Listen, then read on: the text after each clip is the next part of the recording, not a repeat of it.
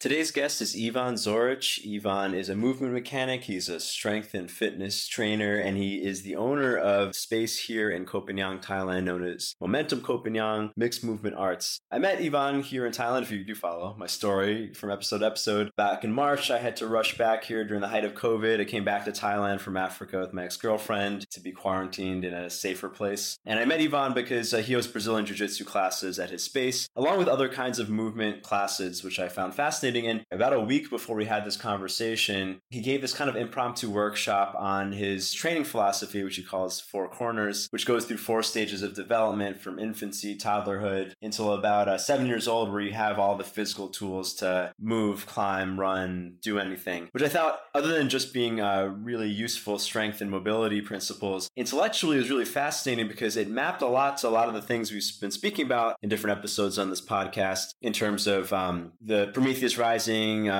first 4 circuits of neural development, our hero's journey stuff, and we're speaking about how the journey that our psyche goes through in order to individuate goes through different stages, which map to different parts of our development, infancy, toddlerhood. Around 7 is where our personalities are fully developed, which connected to what Ivan was speaking about from a movement perspective, which I thought was very interesting and perhaps a little synchronistic. I'll say it's been about a week and a half at this point since I've been employing these pretty simple fundamental ideas that Ivan taught me, and I've already noticed strength gains. I've kind of incorporated as a warm-up when I do my kettlebell work. I was already seeing strength gains. I feel a little more mobile. I feel like my joints are a little more robust. That was all great. It was also fascinating hearing how he put together these ideas, and a lot of things clicked for me in this conversation, so I was really grateful to get the time to speak with him. If you do happen to make it out to Thailand, come out to Koh Phangan. It's a great little yoga island, but there's also a great strength training opportunities here. You should definitely check out Momentum Phangan.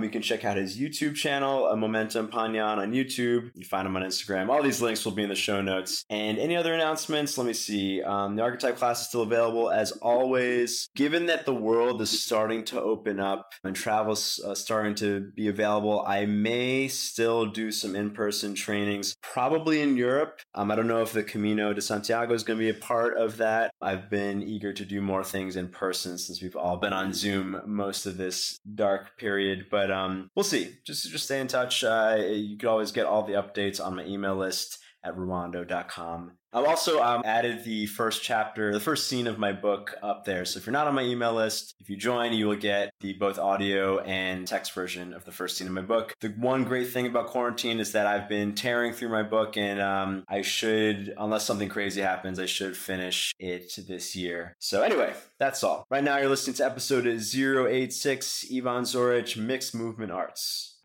You're listening to the Ruando Podcast, part of the Gotham Podcast Studio Network in New York, New York. If you enjoy the show, please subscribe and rate it wherever you listen to podcasts.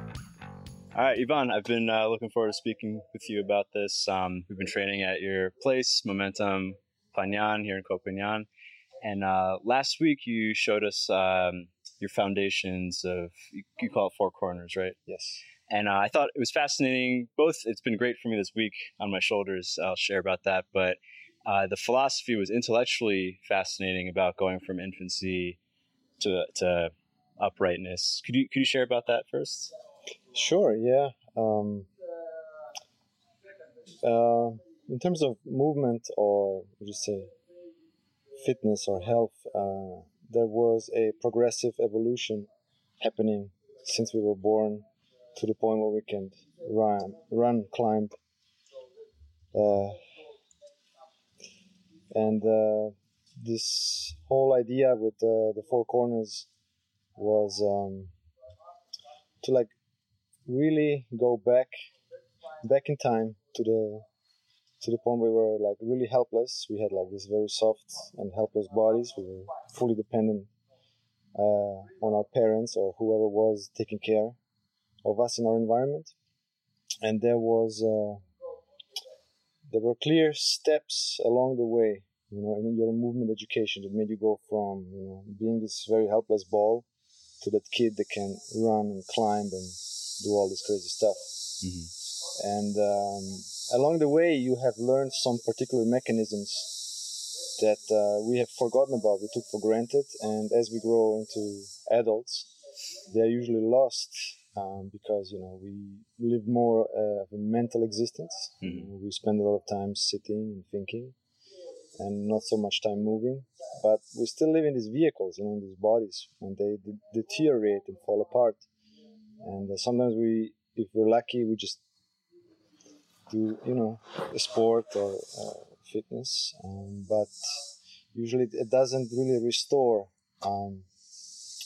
that movement capacity that we all once had. We all came from a time where everything was perfect, and then something went wrong, and then we started to lose it. And the four corners is actually a way to restore that capacity, and with it the health. Yeah. And just so for everyone, you start like the first part is basically just using your core with no limbs, right? Yes. Infancy movement. So there is 4 major stages, and the first one is where you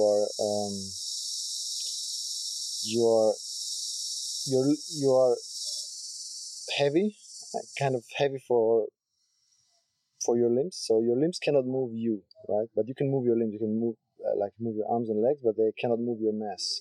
And this is when, up until we can sit upright, right? This is for your first 6 months of life.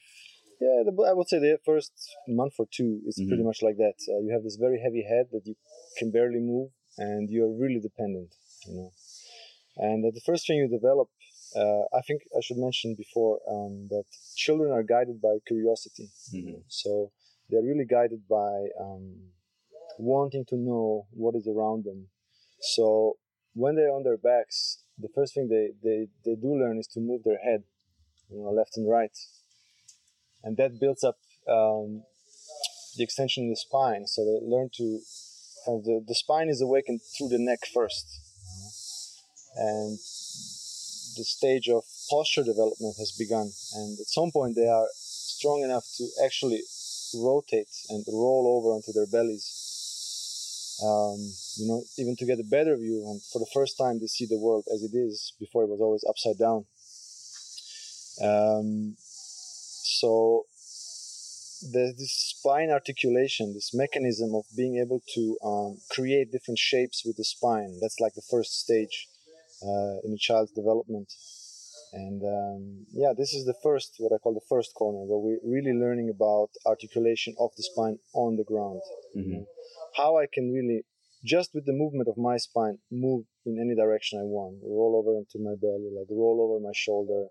And we take it, of course, a little bit further than kids have, because we are more interested in a holistic movement vocabulary.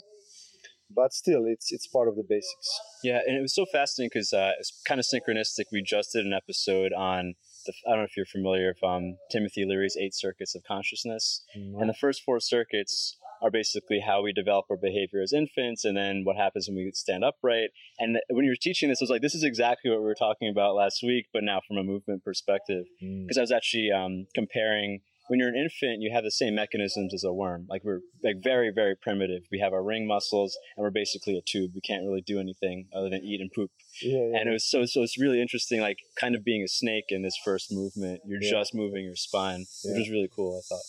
Yeah, I actually labeled it snake and worm in the beginning, because that's all you really can. I can just like roll around or that's really your only choice. But you become really good at that. That actually builds the foundation for everything that follows. Yeah. So the spine needs to be educated on the ground to create certain postures, so that later on we can use them when we move into being quadrupeds, and then bipeds, and then finally, standing, running, and climbing. Yeah, and I found it just in my own. I've done a lot of strength training, and I've got many injuries over time. And you hear all this stuff like Joseph Pilates would say, like you're only as old as your spine. Ido Portal says that a lot too. And then like just movements in jiu-jitsu are all core based. Yes. But when I was drilling ab work, it was so different than like these weird rotating movements, and realizing that I can move my entire body with just my core if I can notice in certain angles I've never used my core in this angle, but now I can move my whole body. And I think it's already improved like certain strength movements for me. Just the simple worm nature. Yeah, beautiful. Traditionally in strength training, we look at the body as muscle parts, like we have a very machine-like thinking when we think about body. You have you categorize in this type of chain and that type of muscle and so on, and then we train things in isolation, and then later we expect it to work very well. But you can make a lot of mistakes within that, because when you train everything in isolation, you never know how much of what you need. Right. So you can overdo one thing and underdo another, and it's part like the classic beach muscle approach. You just train the large chest, bicep, abs, quads, and then you forget about everything else. But we were never, as kids, like growing up, this is not how we gained control of our bodies. We didn't do exercise, something linear that we were drilling, We had a completely different motivation why we wanted to move, and I think that's very important that we go back to that.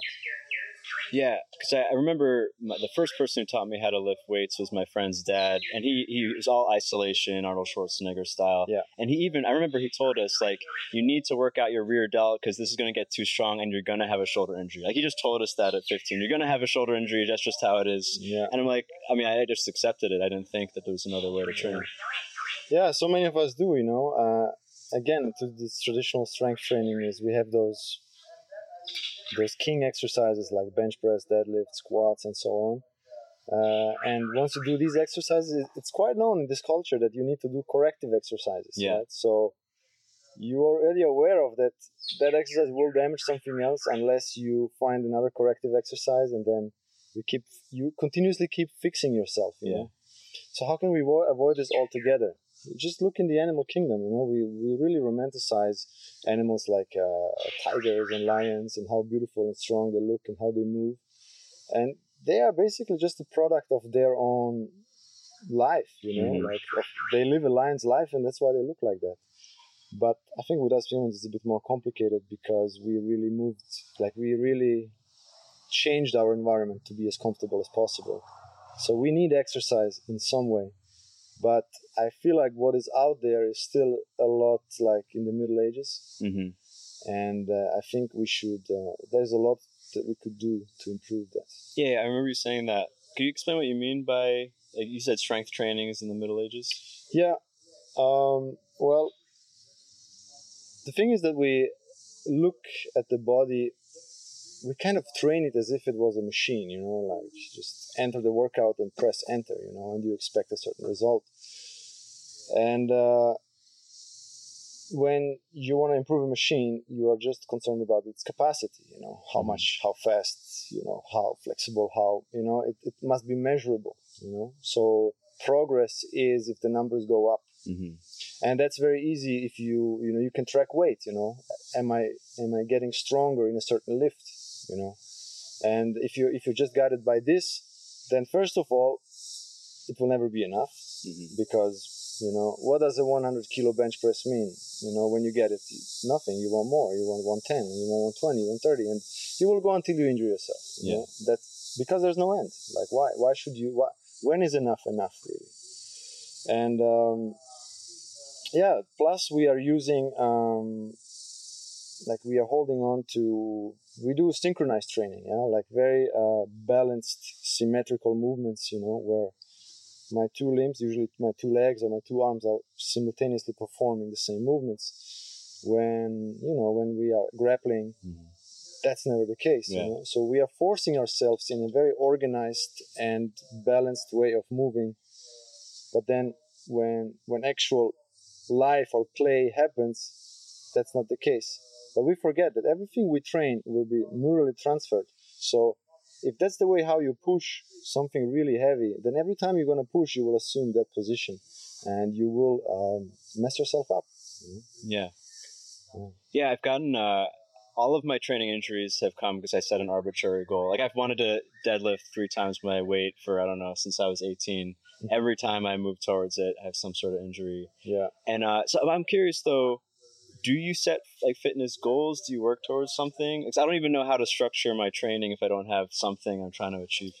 Yeah, I do. And there are certain milestones that that you can chase. For example, not that they are necessary, but for example, look at it more this way. In terms of, like I'm talking about again about the four mechanisms, let's talk about traction.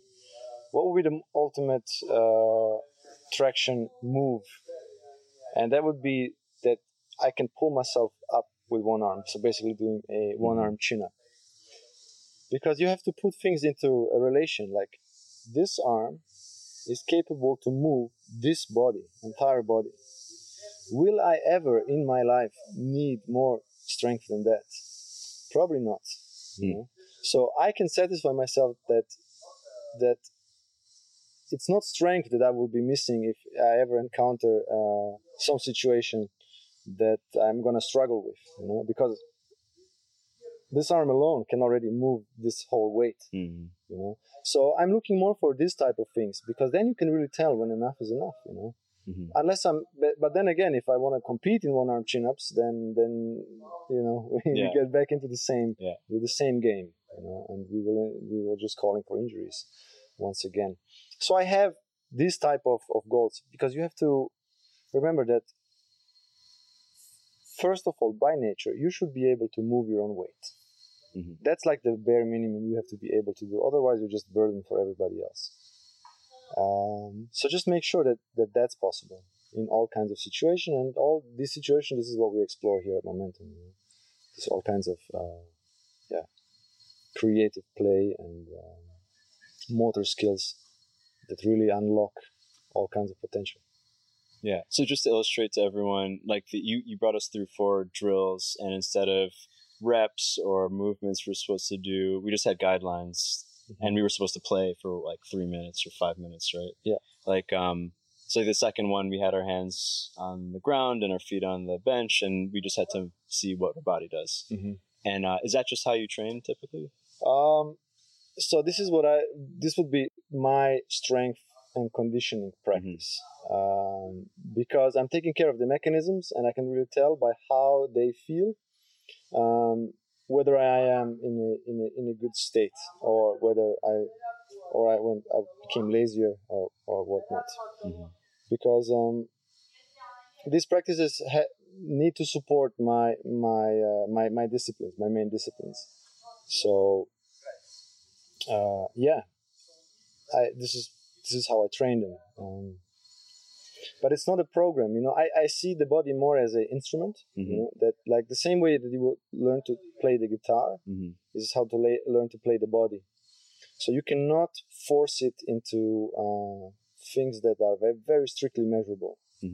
So you should more go into how to feel into the body. But that's a whole, it's a whole practice itself. Yeah, can you say more about that then? Because like I'm trying to think, like I buy everything you're saying, but when I think of my program and my own training, that's where I kind of like, well, if I don't have some sort of scheme of what I do this day, do I just like see how I feel every morning? Like, is that what you do? Yeah. So let's draw a bigger picture. Let's look in you know, like basic motor skills for children are, you know, running, walking, climbing, swimming, balancing, throwing, like very, very basic stuff that probably most of us still can do. Maybe not with with the same efficiency, and maybe we have more like cracking and clicking noises in our joints, but we're still capable to do them. But I'm more interested in the more impressive movement arts, you know, like what is really impressive to me, like something like gymnastics, wrestling, BJJ, MMA, all kinds of striking, boxing, whatever have you, Muay Thai, capoeira, like things that are like truly complex, where people look at it and it's like, wow, this is that like really takes a lot of practice. And then you overlap and look what kind of motor skills all of them have. Like, what are the things that if you practice those, you will just excel in all the other areas at the same time. And there are certain things that come out that you can filter out. And then, funny enough, it's the exact same mechanisms that we learn while we're growing up as children. So when I train, at this point, I think I should say that I see movement more like a language. Yeah. So my strength and conditioning practice is kind of just making sure that I know all the letters and know all the words. So when it's playtime, I can be creative in writing, and I don't have any issues understanding what's going on. So the four corner practice is basically just kind of reminding the body of what are the letters and the words. And what are the four corners? As I said in the beginning, the first one is rolling. So we have a drill where we're laying down on the floor, and all four limbs have to be off the ground. So arms and legs, and even the head, although I allow the head to touch down sometimes. And then you're allowed to move anywhere you want, and we don't count anything. We don't follow any kind of protocols. You are just given a time limit. We usually play music because once you get into the rhythm, you actually start to play and you forget that it's work. It's more like dancing. Yeah, exactly. Yeah. And then you dance to it, but you're only allowed to move within this limitation, and this limitation will actually educate the entire spine to be capable, be competent in all the disciplines that will require you to go into the ground. We call them different spheres. So the four corners, all of them bleed into different spheres, which are different playing fields. I can maybe explain later. Yeah. Should I go step by step? Yeah, please. Yeah. So is this clear a little bit about the ground drill? Then the second drill is the support mechanism, because when we were growing up, we learned to walk on our hands and legs. So we were quadrupeds before we were bipeds. Before we could learn on two legs, we had to learn how to move on four. And this is the stuff that you see a lot in capoeira, gymnastics, wrestling, BJJ, like disciplines where we are close to the ground, but we're not rolling all the time. We are, we need to crawl. Wrestling, we shoot, and things like that. And they have an entire vocabulary. And the bench drill that we did, where we place the feet on an elevated surface and the hands on the ground, and again, same format. We choose a time frame, and then you are kind of moving and going through the sequences as you want, going through the vocabulary. Ideally, you want to go through the vocabulary that is most relevant to your practice. And if you don't know, then you can just improvise. And funny enough, when people improvise, they come up with the exact vocabulary. It's almost like they find it themselves. Because I think these are the inherent movement patterns that make us human. Yeah, that was really cool doing that. In that, I've said this to you before, but I noticed where in my shoulder range I was strong from all the things I've done, and then like I could feel a weak spot, and it's just like a black spot in my range, and I can feel my body's unstable. But that's where I needed. It actually felt good to work that area, and unlike other kinds of strength training, I didn't feel tight, like I needed to stretch afterwards, because I was moving through the whole range, maybe slowly during the weak spots, which was cool.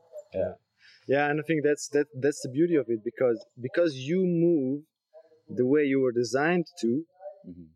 Everything's taken care of. You don't run the risk to develop disbalances, because you're focused only on the front. Let's say in the bench drill, you will naturally turn around, because we are not drilling a muscle group.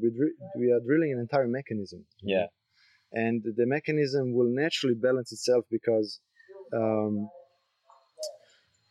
it has two sides, It also gets boring to do the same thing. Exactly. And I saw someone else do something with his legs. I'll try that too, It's like learning words, I guess. Yeah. And the good thing is, man, people become so creative doing this. And I learn every day just by observing what people find within, you just set a little limitation and, a lot of interesting things comes up. Yeah. Cool. So you're saying the third... the third corner is the base. This is where we actually stand on our feet, and we have a rooted and an unrooted form of standing. And this is more really about educating base in all walks of life, like in all movement situations. If you think again through the lens of sport, Every sport has a base. Tennis has a form of standing, basketball, judo, wrestling, boxing. They all have a type of base where you root yourself into the ground and you allow the upper body to do whatever the movement situation requires while having a very good balance that allow you to not collapse and to not lose balance. And we have a drill for that. Again, we played in the same format. It's all like very playful, very like dance style. And it was cool. The one that you did with us, you had a partner hold the ball and we had to move around our body. And it was cool seeing how at certain points I thought I'm going to fall and I can't do this. But then when we go back again, I could realize, I could just shift my weight a little bit and I could reach all the way to the back, which was cool. It's just like more dexterity, which I'm sure applies to every sport. Yeah. I was actually going to ask you about that one. Have you ever done push hands? I never done it, but I have seen it, and it looks very interesting. Yeah, because it seems like the same principle. Like I've done qigong and tai chi for a long time, but it's really hard to tell when you're actually rooted if you're just standing and doing a form by yourself. When someone's pushing on you, it becomes very clear. Either they push you easily or they don't push you easily. And actually, something I've been doing here in quarantine on the beach is I've been doing tai chi forms with my feet in the ocean. And I was shocked at how easily the waves would make me move my feet. I thought I was rooted because it's easy when you're on dry land. But when the waves come, I immediately lose my footing. But I've been working on it, and now I can go all the way in the ocean up to my neck, and I can stay for a little bit, without losing my feet.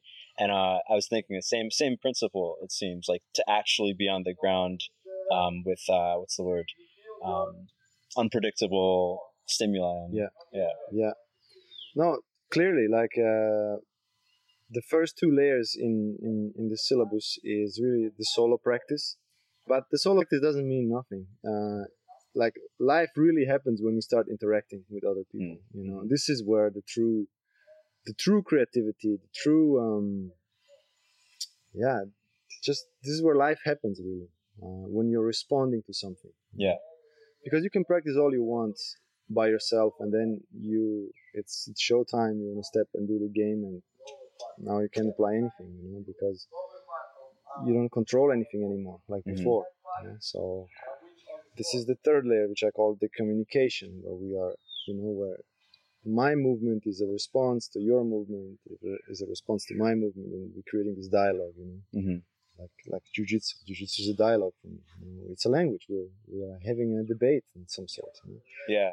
That's I got so excited about this idea because I've never found a strength training protocol that doesn't take away from jiu-jitsu a little bit. I got into kettlebells because it's way better than what I was doing before, but still, at certain angles, my spine doesn't work well, or I'm weak. I have to tap in certain positions, and I could see how doing this over time, every angle I should be okay. It's not going to drain me or stress my spine or something. Yeah, this is really what it's meant to be.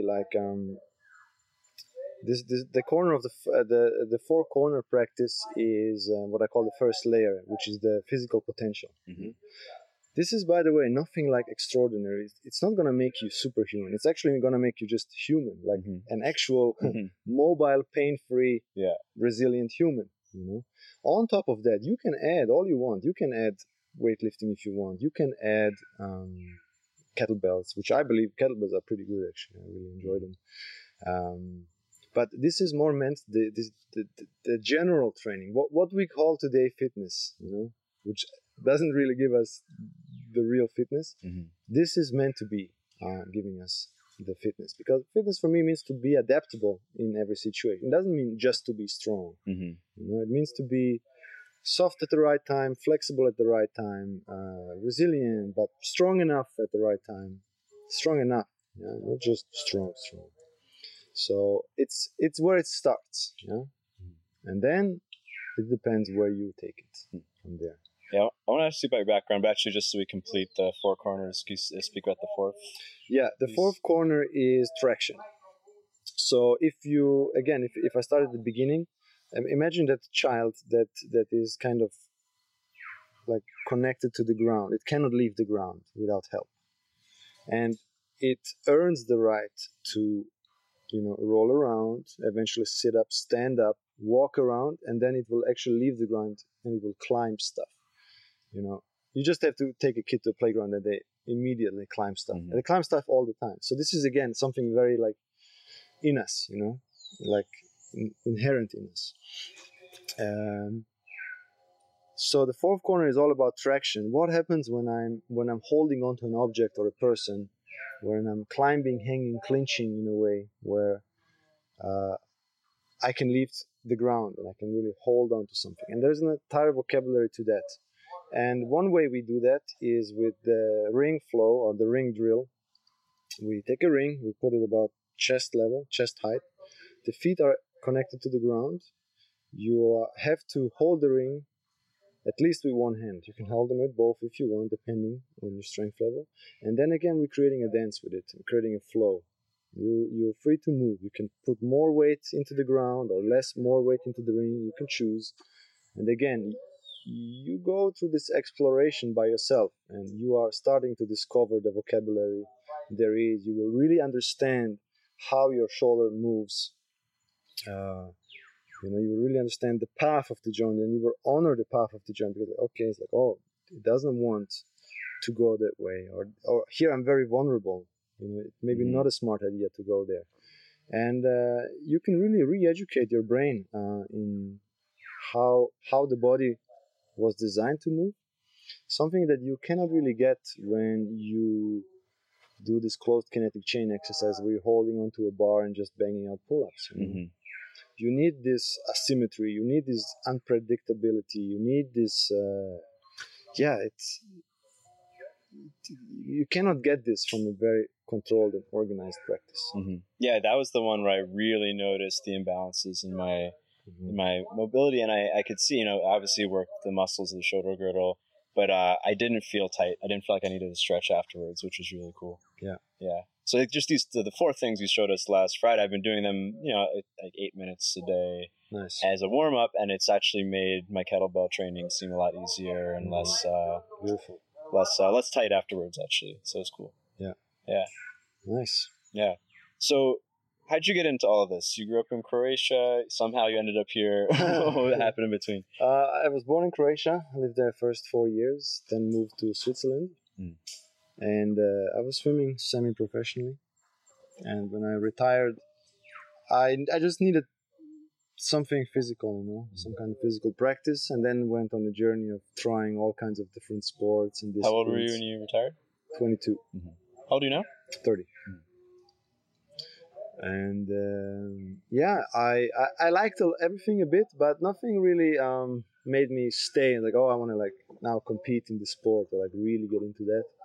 And then shortly after that, the movement culture appeared with Ido Portal, and he introduced this idea of, us as humans, we are generalists, and we thrive when we know many things, and we're actually made to be able to do a lot of things and not just specialize on one.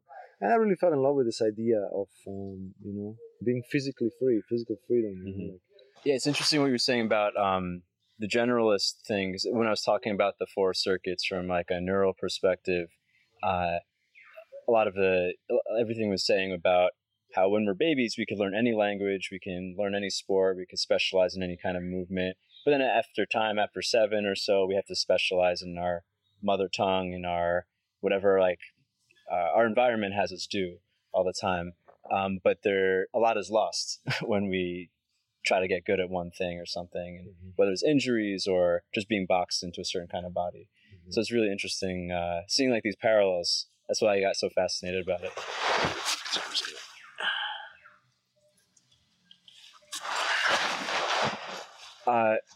Wait, so what actually, how did you end up in Thailand? So back home in Switzerland, when I was so passionately researching this movement thing, I had my own gym, like a garage. It's kind of big garage. It's the same size as the dojo we have, 100 square. And with a bunch of friends, we bought all kinds of stuff, mats and rings and this and that, and we were teaching each other and giving classes once a week, like a hobby on the side. And when I traveled to Thailand in 2014 and I came to Koh Phangan, I was like, wow. You came to Thailand and you're like, this is the place. Yeah, this is the place. People are open for it. People are looking and seeking for this physical, spiritual, mental freedom. And I felt like, well, I have to plant my seed here. And then, like few years later, I came and yeah. You started last year, right? I opened 2018.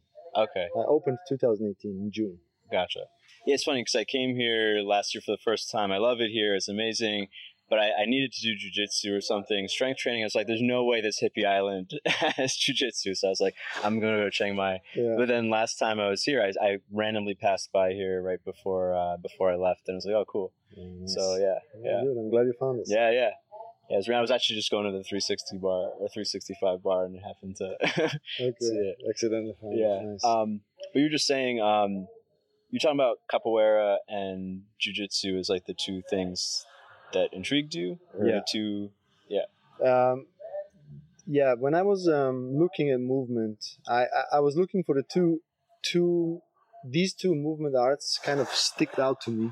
It was capoeira and jiu-jitsu, because they had such a broad vocabulary and such a broad freedom of the things you're allowed to do. You know, like capoeira was more about momentum, understanding momentum. Mm-hmm.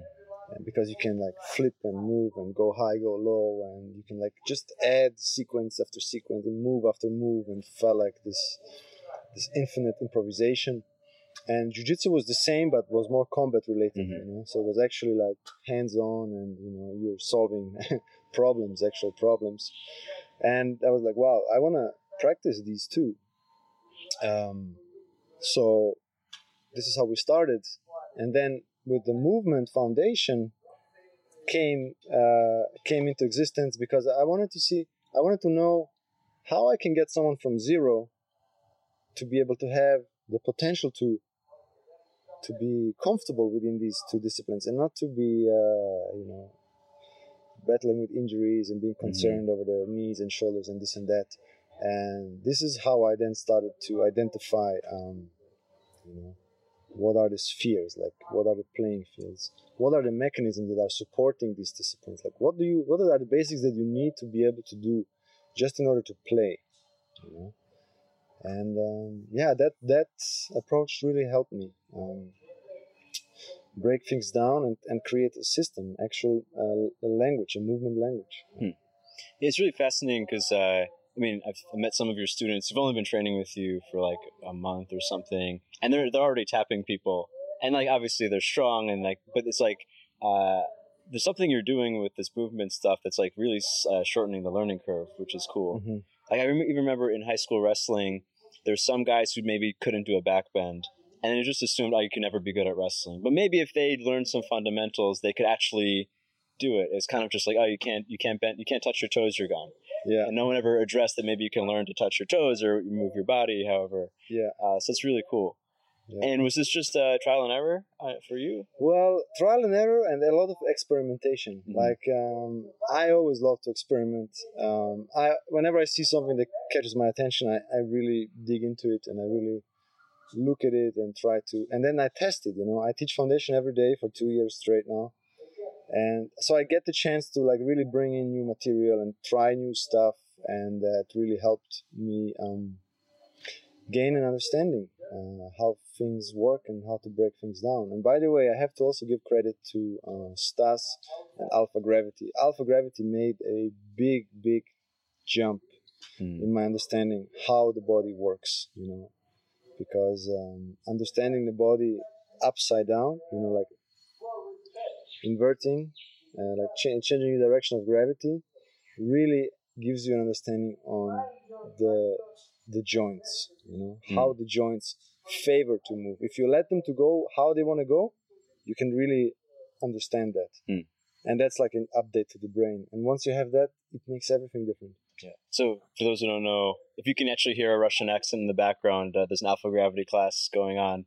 And it's you basically hang from your feet, and I actually don't know exactly what he does. So Alpha Gravity is a system where you can, for your entire body or for some parts of your body, you can change the direction of gravity. So we are working with finger loops and shoes.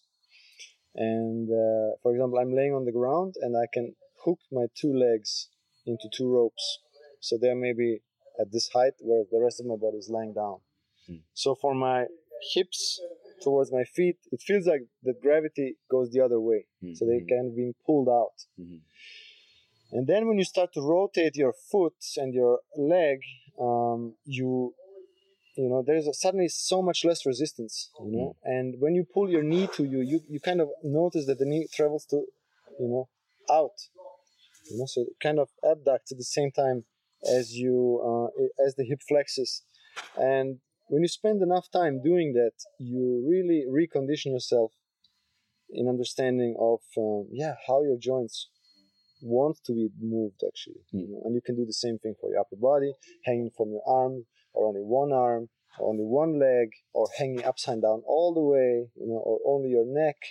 And this experience is very valuable because not only do you gain that new understanding, but you also clean up a lot of mobility issues. You clean out all that fuzz that has accumulated over time from improper practice or like lazy lifestyle, or all these things. So alpha gravity is for me a healing practice. It can really reset your body and set you in a process of fixing things that you thought cannot be fixed. That's interesting. It reminds me of I had a physics teacher who was saying that when you go into space, people's arms automatically do this. Like there's certain shapes your limbs will just go in and there's no gravity. And it was interesting that like this movement is kind of like a basic Tai Chi form. Like somehow the ancient Chinese figured this out, but this is what your body goes to when it's floating or anything. So I'm sure it's the same principle. Yeah, that's interesting. Yeah, there's some natural things that the body just like same in water, when you're just like walking through water, chest level, the arms float up too. Yeah, very interesting. And you just met Stas here, or was it? I met Stas here like a year ago. He just came and he introduced me to that, and it immediately caught my attention. And then when I tried it, I was like, wow, this is something else. This is something I never experienced, because it allows you this no form movement. Like everywhere you go, there are certain forms. Like yoga has certain forms that you have to assume when you're practicing. It's the same boxing or whatever. And this is really a no form practice. Like there is no right or wrong. You just follow your intuition, and you will notice when something is wrong or it hurts your body. And that's valuable, because it gives you the ultimate freedom. So a practice with enormous potential, very unknown still, very young, but enormous potential. This formlessness as a theme is interesting because, like in martial arts has obviously evolved like incredibly since like UFC and mixed martial arts. But you see a lot more fighters who don't really have a form anymore, because every style has something that is exposed, even wrestling and boxing, yes. Muay Thai. Like you see like guys like Israel Adesanya who kind of have a karate style, but he kind of just does anything. And it's as effective as any hard stance. I think once you like really put things together, and this is what happens, I guess, also with the movement culture now, you really just look for what is efficient and what is not. You leave dogma behind. And you just go for what works, and what works well and what doesn't. You can really, it's interesting times in so many ways. Have you ever done parkour? Just tried it. I like it. It's another thing I've wanted to check out, but I didn't really know how to start. But maybe one day, maybe when I'm in Europe. Well, you see, if you do the four corners, it's already preparing for it. Of course, the parkour, the discipline has its own skill that you need to practice. But the four corners will always give you the potential to be able to do it. Just adding that. Cool. So is there anything that is like new for you that you're exploring in your own movement? Stuff that you're experimenting with now? Yes. I'm very interested in understanding motivation and what makes us do certain things. I lately came to understanding that a lot of it has to do with the stuff that we're looking at, like in like all the practices that impress me, you always kind of have some kind of target, that you are aware of, and it's an even more complex discipline when the target can move. So, sorry, just mosquito time. So I noticed that movement is usually created from your head and eyes following some kind of target, and then the body just behaves in a way that you can either, catch, destroy, or get to the target. Similar to a predator catching its prey. These practices are all over. Like, in tennis, you have looking at the ball. In boxing, you are aiming at the head without trying to get hit you. And when I introduced you to all these tennis ball things, there's this component where being focused on a target, you forget about everything else, and it seems like that the movement takes over by itself. And I'm trying to find this now everywhere. Have you heard of the book Inner Game of Tennis? No. I think you'd find it fascinating. It's a very short book. It's like 90 pages, but it was by this tennis pro who was realizing that teaching tennis skills don't work. Like, it get people in their head, like, how do I put my feet and hit the racket? Yes, but he noticed if he had people focus on things like how the ball is spinning, they naturally find the perfect. When they don't think about their stance, they find the perfect stance. I think it's maybe you. Oh man, I need to read this. Yeah, I might actually have it with me. I have to check. I brought a few books with me. I'll see if I have it. I'll lend it to you. Yeah. Cool. So cool. Yeah. Cool, man. This has been awesome. Is there any last thoughts you want to share about movement? Actually, please share how people can find your work and your gym. Our gym is called Momentum Mixed Movement Arts in Koh Phangan, Thailand. Momentum Pangan on Instagram. And you have a YouTube channel now too, right? Now we have a YouTube channel where we introduce some of the concepts that we're using. Some of them are known, some of them are unknown yet. But of course, it's best experience if you get the chance to come and practice with us. Yeah. And I want to encourage people, if they're looking for health and for a good practice, that look for disciplines that include another human being. It should come out of a interaction, out of a dialogue with someone else, because you can self-practice all you want. It never really will give you that satisfaction that you get when you are interacting with someone. And it can be anything. It could be a dance. It could be a fight. It could be a game of whatever, ping pong. There's this component of this something that is unpredictable, that is responding to whatever you're doing, that makes it so much more interesting. Awesome. Yeah, well, thanks, man. It's been super awesome. Yeah. Thank you. Yeah. Hey, thanks for listening to the podcast. If you want to catch the rest of my work, go to Rwando.com. Catch me on social media @Rwando, and please do not forget to subscribe.